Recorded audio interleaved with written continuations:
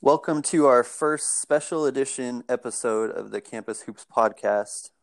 Here again with Eric, and we're out of our normal schedule. It's Thanksgiving week, feast week. We've had a lot of great action in the college hoop scene, but I will be in attendance at the Thanksgiving Hoop Fest in Duncanville, Texas, Friday and Saturday of this week. And I'm getting the enormous opportunity to see a lot of the premier high school seniors, juniors, sophomores in the nation compete against each other in this tournament. Eric, this is a great opportunity. There's a lot of unknowns, discovering talent. We want to kind of get into how some of these guys, Montverde Academy is going to be there, Prolific Prep, a lot of these big national programs, Sierra Canyon, how easy it is for guys to develop at places like this versus the homegrown schools. And I don't necessarily want to pit it as a bad thing, homegrown schools, but not everyone can be selected to play for these schools or even afford to do that. But it's a great opportunity to find some new talent going into next season. Yeah, no doubt. I mean, what an awesome opportunity that you have, and that is going to end up being a great thing for this pod and for other people to come back and get more information from in a unique, different way that they haven't really seen yet. Our first bonus pod, man, it's awesome. I think it's a great idea, and I think hopefully the fans like it and like the kind of different route we're taking. But yeah, what an opportunity! Like you were saying earlier when we were just kind of talking, and that all these teams at least have one top 150 or top 100 recruit in the next either three classes, the 2020, 21, or 22. So the amount of talent that you're going to be able to watch, it's honestly probably going to be overwhelming, but at the same time, it's going to be awesome because these guys are the next big thing in college basketball, and that's the passion that we for sure share and the reason that we started this whole entire thing. So it's going to be awesome for you to get out there. I'm excited. I'm jealous for sure that you're going to be able to go to that, and I'll be doing my own normal life here, but it's going to be awesome. Yeah, I'm really excited. Wish we were both able to make the tournament together and provide a fuller experience to everyone listening. But, the reason we are doing the episode today instead of Sunday, or I should say in addition to Sunday, is because we've actually set up our first guest to appear on the podcast. That would be Kendall Provost Jr., who is a specialist, I should say, in terms of the scouting realm in high school sports. He's at Kendall Provost Jr. if you want to follow him on Twitter. But he will be joining us Sunday to provide more insight into some of the specific players, their development, and what we can expect from them going into the next level. But today we want to kind of look at some advantages or disadvantages of guys at this point in their development. The aspects of going to quote unquote public schools, or the route that the majority of us took going through school, versus guys that have the opportunity to go to what we call these prep programs, Montverde, Oak Hill, the chance to play with more 5-star talent, guys that are going to Kentucky, Duke, for example, and seeing how well or how quickly they can develop at the next stage and impact the game. Yeah, it's an interesting topic that we bring up, and when you look at it, you almost guaranteed every single year, whether it be going into their freshman year, or even some kids will just do it for their final senior year. Every year, a high number of high level players end up doing it. And just being here in Indiana, I'm just seeing it first person. It definitely happens all the time. I think this year is DeAndre Davis, I believe. That could be wrong. I would need to double check that, but I know Indiana has one big time top 100 ESPN recruit that ended up going prep over going to his regular public school. And it's interesting.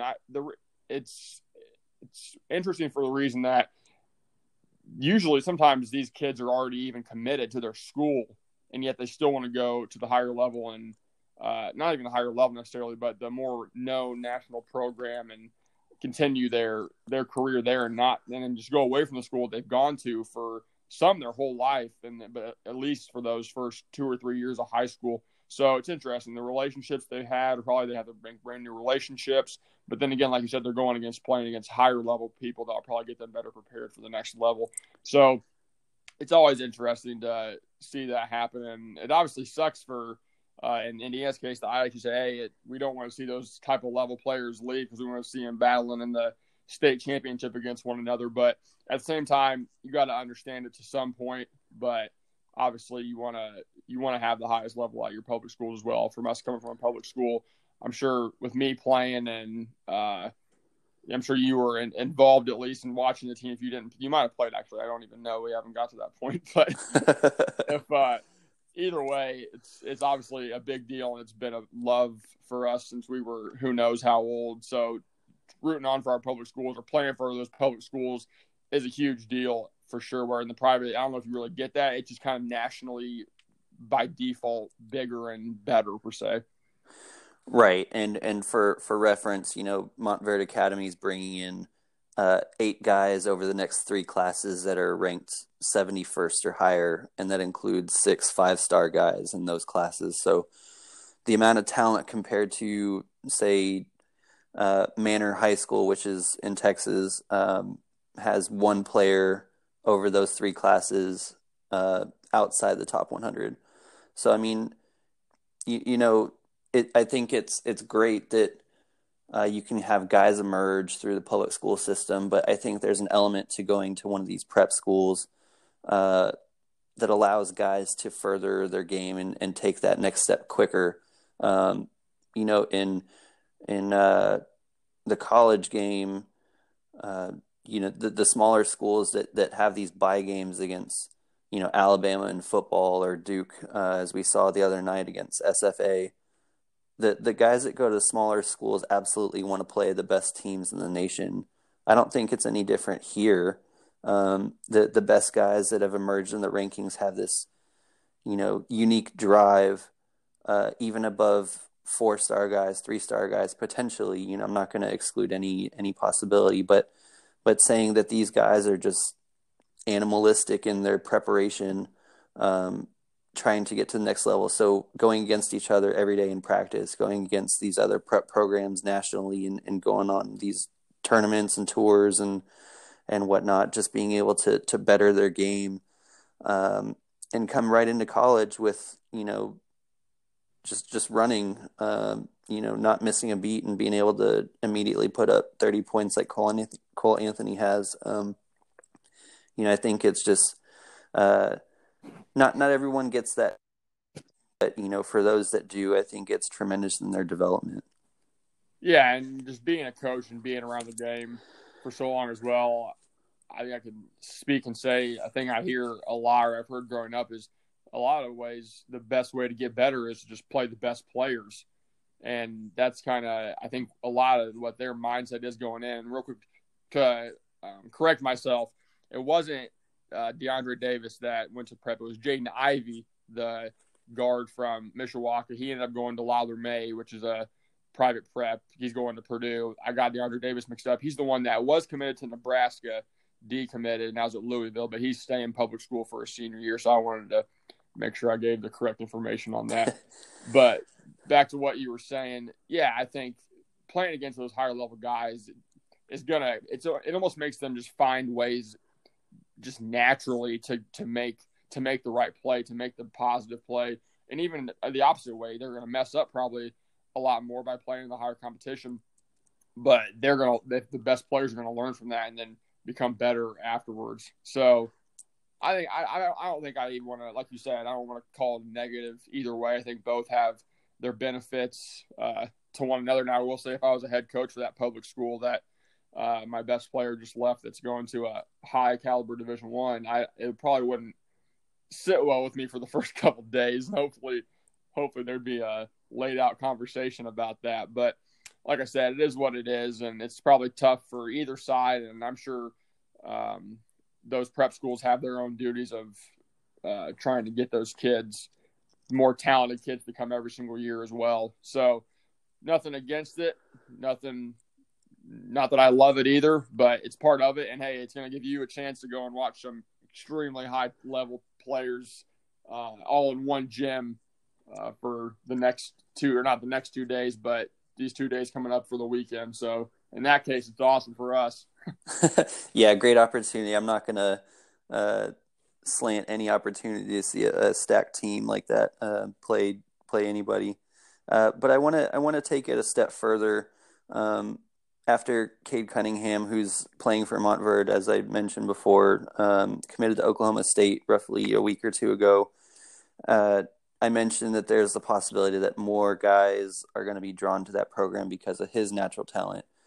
It has happened. 3-star guard, I believe, Montreal Pena, has committed to the program as well. But Rondell Walker, who's already committed along with Cunningham and Pena, all played for the same AAU team, Texas Titans. So what I want to get into is, we talk about playing against the best of the best in these prep programs, but these guys play all year round. They're constantly playing basketball competitively in some format. Having guys on the same summer program where, it's basically all-star team against all-star team from certain areas, having that chemistry already developed and going right into a collegiate program. Maybe not all of them will start immediately, but having that chemistry, familiarity, knowing each other's tendencies can only be beneficial, right?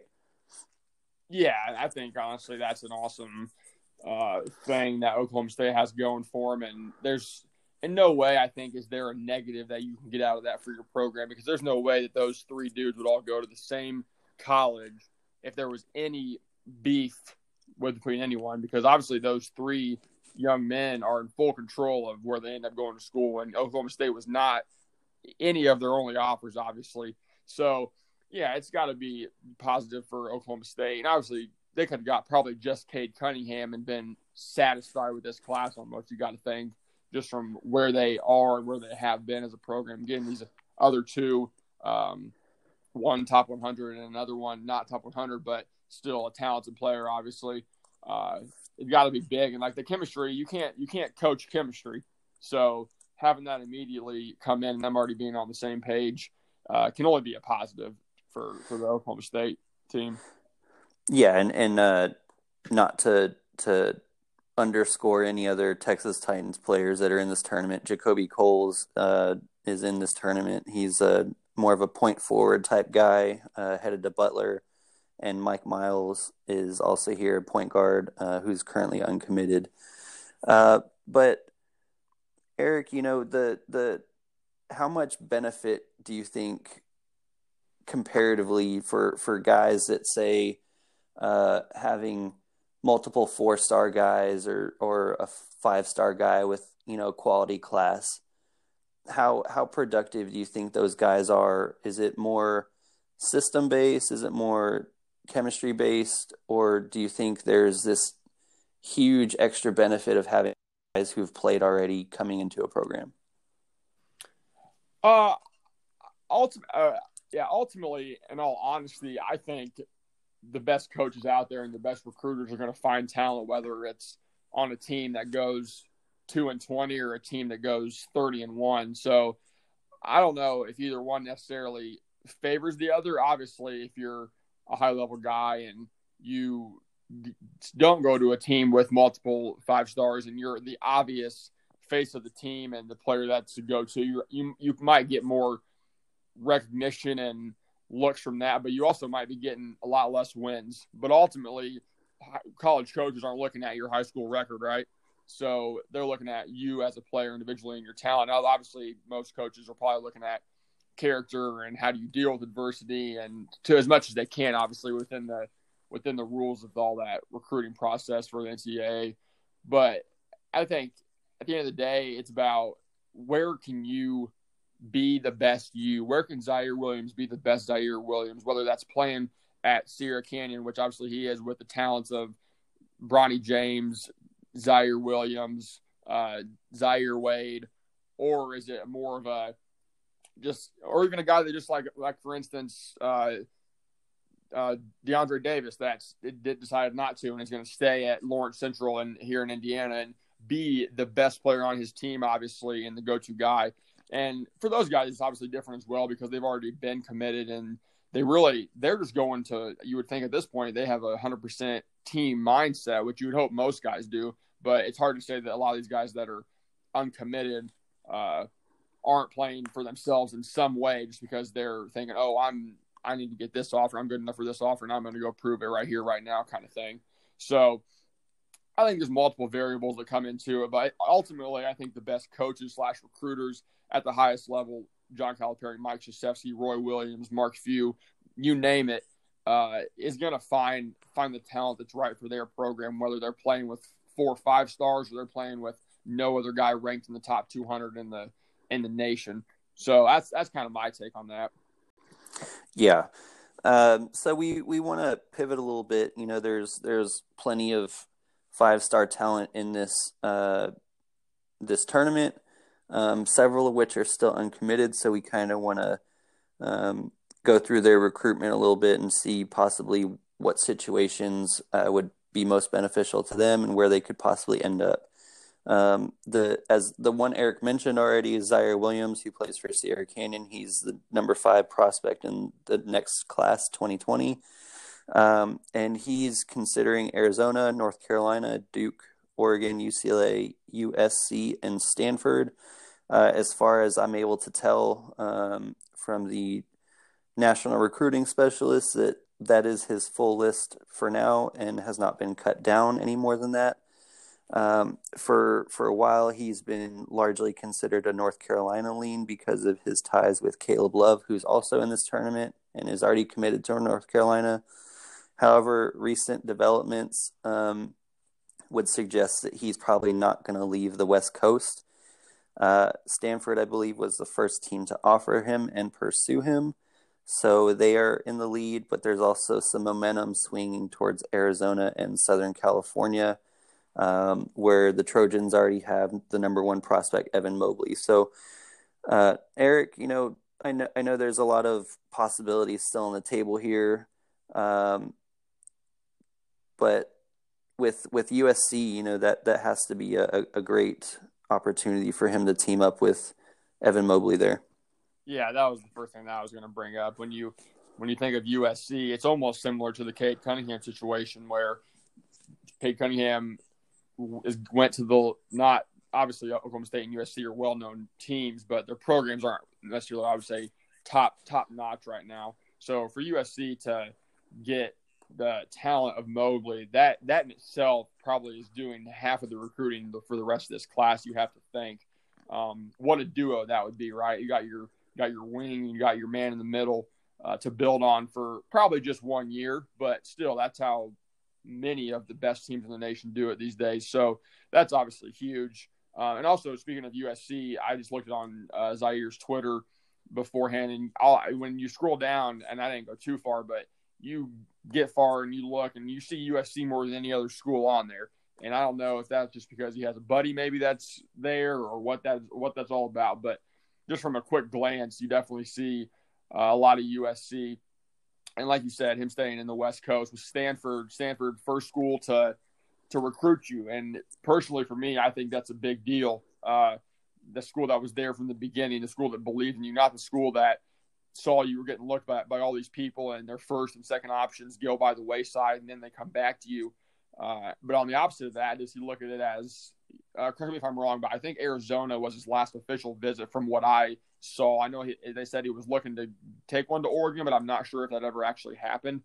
But or is Arizona in the case where they're the freshest in his mind? He's looking at guys like Nico Mannion and Josh Green, and who knows if they'll stay. Right now, probably projected that they wouldn't. But how does that play out? I mean, take it when he's obviously waiting longer than most other recruits, and him and Jalen Green being the lone top 10 guys that are not committed, I believe. I think with Greg Brown to Texas, that he kind of the top 10 was done. Maybe not. Is Josh Christopher going to UCLA yet? He has not announced anything. I think he's been kind of quiet on that, and I know he was heavily considered to go to Kentucky, but their class has been so dominant and so many guys going there that he's considering other options.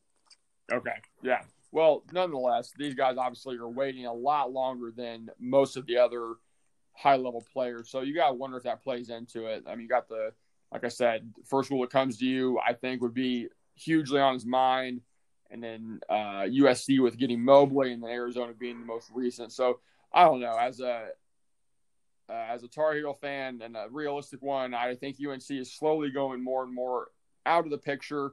And like you said, I could definitely see USC. And I think I would say, from the little that I know and I've seen, that I think USC is my favorite for him right now. Yeah, and I'm not sure how this would play out. It seems like the year that Onyeka Okongwu's having at USC that he's likely to leave. But also Evan Mobley's brother is at USC right now, Isaiah Mobley, and was a 5-star in his own right. So I'm really interested, since he's kind of gotten third wheel treatment with Nick Rakosevich there as well, being very productive offensively, how his draft stock's affected, and if he stays an extra year to play with his brother at this level. So it's definitely something to watch. I think I'd still probably lean Stanford a little bit at this point, but from his perspective, I think USC would definitely be a more talented team if he joined it. Yeah, one last quick note on that too is currently Evan Mobley is the only 2020 commit for this USC Trojan team. So you got to wonder if do they believe that Zaire's going? Is that why they don't have any other commits, or just you wonder what the mindset is with that? So I mean, currently they're the 72nd ranked class in the country according to 247, but like you said, that's just another kind of factor that goes into that. Right. I think they're about to get another one soon, actually, and Jalen Clark, another member of the Compton Magic AAU team, which Evan Mobley was on, and he was previously committed to. I can't remember off the top of my head, but he opened it back up and got a USC offer. So it's definitely something to watch there. That AAU team has close ties, and they tend to follow each other playing in college. But you mentioned Jalen Green as well, who's a very dynamic prospect. He played with Devin Askew, who committed to Kentucky recently on the AAU circuit for Team Why Not. But he's down to Memphis, Oregon, and Auburn, but he hasn't completely ruled out Florida State, USC as well, or UCLA. He has Fresno State in there, which is his hometown team, but I personally think that's a little bit of a kind of a fluff entry there just because of giving love to his hometown, which is, fair enough. But I think it's interesting here, with Memphis getting so much momentum last year with their class and James Wiseman, that they're not getting a lot of activity this year. And I'm not exactly sure how high Green is intending on, considering them. I tend to think that Oregon and Auburn are the favorites there. Yeah, that makes sense to me. And it is interesting to see how Memphis has no really definitely nothing comparable to the 2019 class that they brought in. And you have Oregon, who has lots of talent. But obviously they have some guys that are going to probably return as well. So where Memphis has a lot of guys that are projected NBA guys and that you would expect to leave if things go the way that they're supposed to go. So in that situation, very interesting. But Jalen Green, I mean, he's a guy that can literally change the whole outlook of a team. So it's a huge thing for him. But it looks like, from what I've seen too, Oregon is the lead on that, and that'd be a great get for Coach Alt and the Ducks. I think that'd be a really interesting decision either way, if he went to Auburn or Oregon. First off, I read a quote that said, he prefers a smaller town because it allows them to focus. So that, gives more pull to those two schools. But, Oregon is likely to lose Peyton Pritchard, which I think that's no choice anyway, because I believe he's a senior. But there's big questions there for Dana Altman and who's going to be their ball handler. Jalen Green can certainly do that, but I don't expect him to be that kind of guy. I do think they have some guys still in consideration, but Auburn's really intriguing to me. The next guy we're going to talk about is also considering them. And they currently have a 5-star recruit in Sharif Cooper. I believe he's number 10 in the 2020 class. Very elite scoring prospect as a guard. Getting Green would only provide Bruce Pearl with this formidable backcourt, electric scoring for both of them. Having those two guys together could really cause some noise in the SEC. So for me, that's something to watch. I can't really put my hand on which way he's going to go. He's kind of been very quiet in his recruitment so far. But one of those two schools, it'd be program changing, like you said. The last guy we're going to talk about is Jaden Stone. He's down to Auburn, as I said, Alabama, and Baylor. He's more of a slashing 2-guard type. I will have more information after this weekend, but that's what I've seen from his tape and Nike camps so far. But I think being in Nate Oates' up-tempo system, Alabama could be an easy fit for a player of that caliber. I'm kind of hesitant on Baylor because they have a great class now, and their team's been good this year. I'm not sure how much playing time he would get immediately to contribute, and that can always change with coaches' perceptions of guys. But to me, I think lopping him in with Cooper and Jalen Green, assuming that happened, would be huge for Bruce Pearl. Yeah, that's a really good duo right there. Not sure Auburn. I think Auburn loses a decent amount this next year, if I'm not mistaken, either by graduation or to the draft. But yeah, I don't honestly know a ton. Like you said, you watching him will give us a better clue. But I am not super familiar with Jaden Stone and his situation. But obviously, he's got to be somewhat of a player if he's in the top 100 in the nation. So, yeah, hopefully, who knows? Maybe he'll come back and tell us he's a little underrated according to these rankings, and then maybe we'll be into that a little bit more. But yeah, I think just to kind of just think about how crazy it's going to be that you're going to be able to see this level of guys and up and close. It's not film anymore. It's actually in game where you can see some more stuff than just their highlight films and all the good stuff. And you can even see maybe some flaws, which is obviously just as important as the stuff that they do at a extremely high level. So what an opportunity you're going to get, man.